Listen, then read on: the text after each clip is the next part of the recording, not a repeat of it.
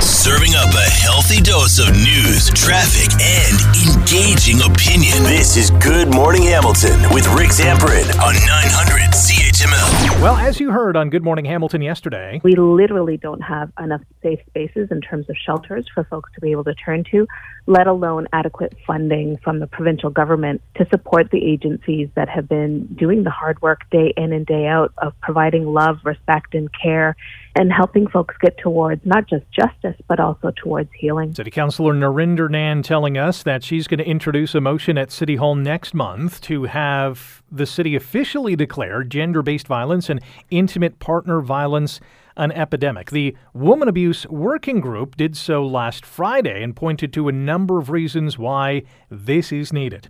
Joining us now to discuss this is Erin Greiver, the Director of Inasmuch House and Women's Services at Mission Services Hamilton, and Jessica Bonilla-Damty, the Director of the Sexual Assault Center Hamilton and Area.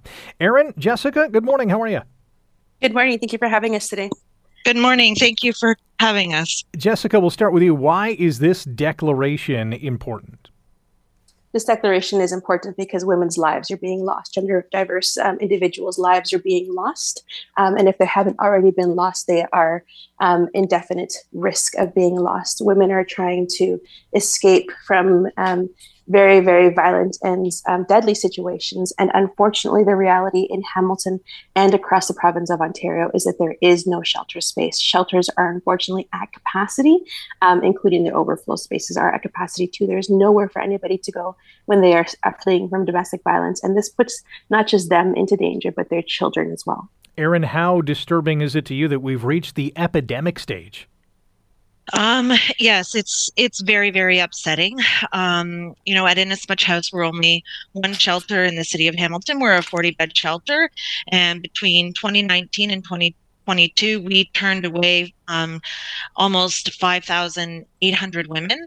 As well as recently in Hamilton, we recently had a domestic homicide. And we also know that the numbers of femicide are dramatically increasing since the beginning of the pandemic. And this all started as a result the momentum of the CKW inquest that happened just a little over a year ago. And I just returned recently from gathering in a vigil in Petawawa where violence against women advocates met in Renfrew County. And we timed the gathering and the vigil to coincide with the first anniversary of the jury's verdict in the CKW inquest.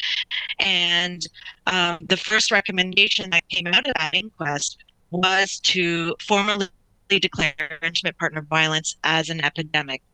And while we were gathering in Petawawa, we found out that unfortunately, that recommendation was rejected by the province as well as many other recommendations. So we felt the need, along with 33 other municipalities in the province who have already declared intimate partner violence and gender-based violence an epidemic, to also declare gender-based violence and intimate partner violence an epidemic in the city of Hamilton, because we know, as people who work with women and non-binary folks who are experiencing abuse, we know that it is an epidemic. I mean, some of the numbers, even just in regards to femicide, since that triple femicide that started the CKW inquest, at least 266 women in Ontario have been killed by acts of femicide since that 2015 triple femicide. And according to the Ontario Association of Interval and Transition Houses femicide reports, the number of women being killed continued to rise. And as of June 30th this year, there have been 30 femicides over the last 30 weeks in Ontario. And it's rising dramatically every year. If you look at the numbers of the first 6 months for the past 4 years, they're getting higher and higher and higher every year. That's pretty scary. Jessica, as Erin just mentioned, more than 30 Ontario communities have made this declaration, including Burlington last month.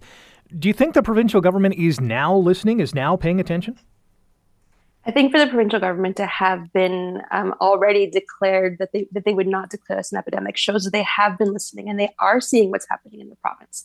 However, with Hamilton and other municipalities, after their rejection, coming forward and saying no, as we said at our press conference, we reject this rejection from the provincial government.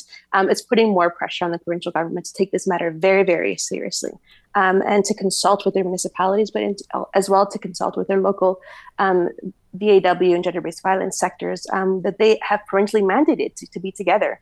So we do hope that this puts more pressure on the provincial governments, but it is a step in the right direction for municipalities to be taking this seriously and to support their local violence against women, gender-based violence, and sexual violence sectors in their municipalities, for sure.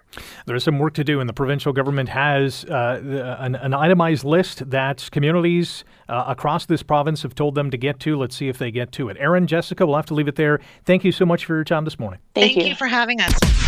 Wake up with the information you need to get the most out of your day. You're listening to Good Morning Hamilton with Rick Zamperin on 900 CHML.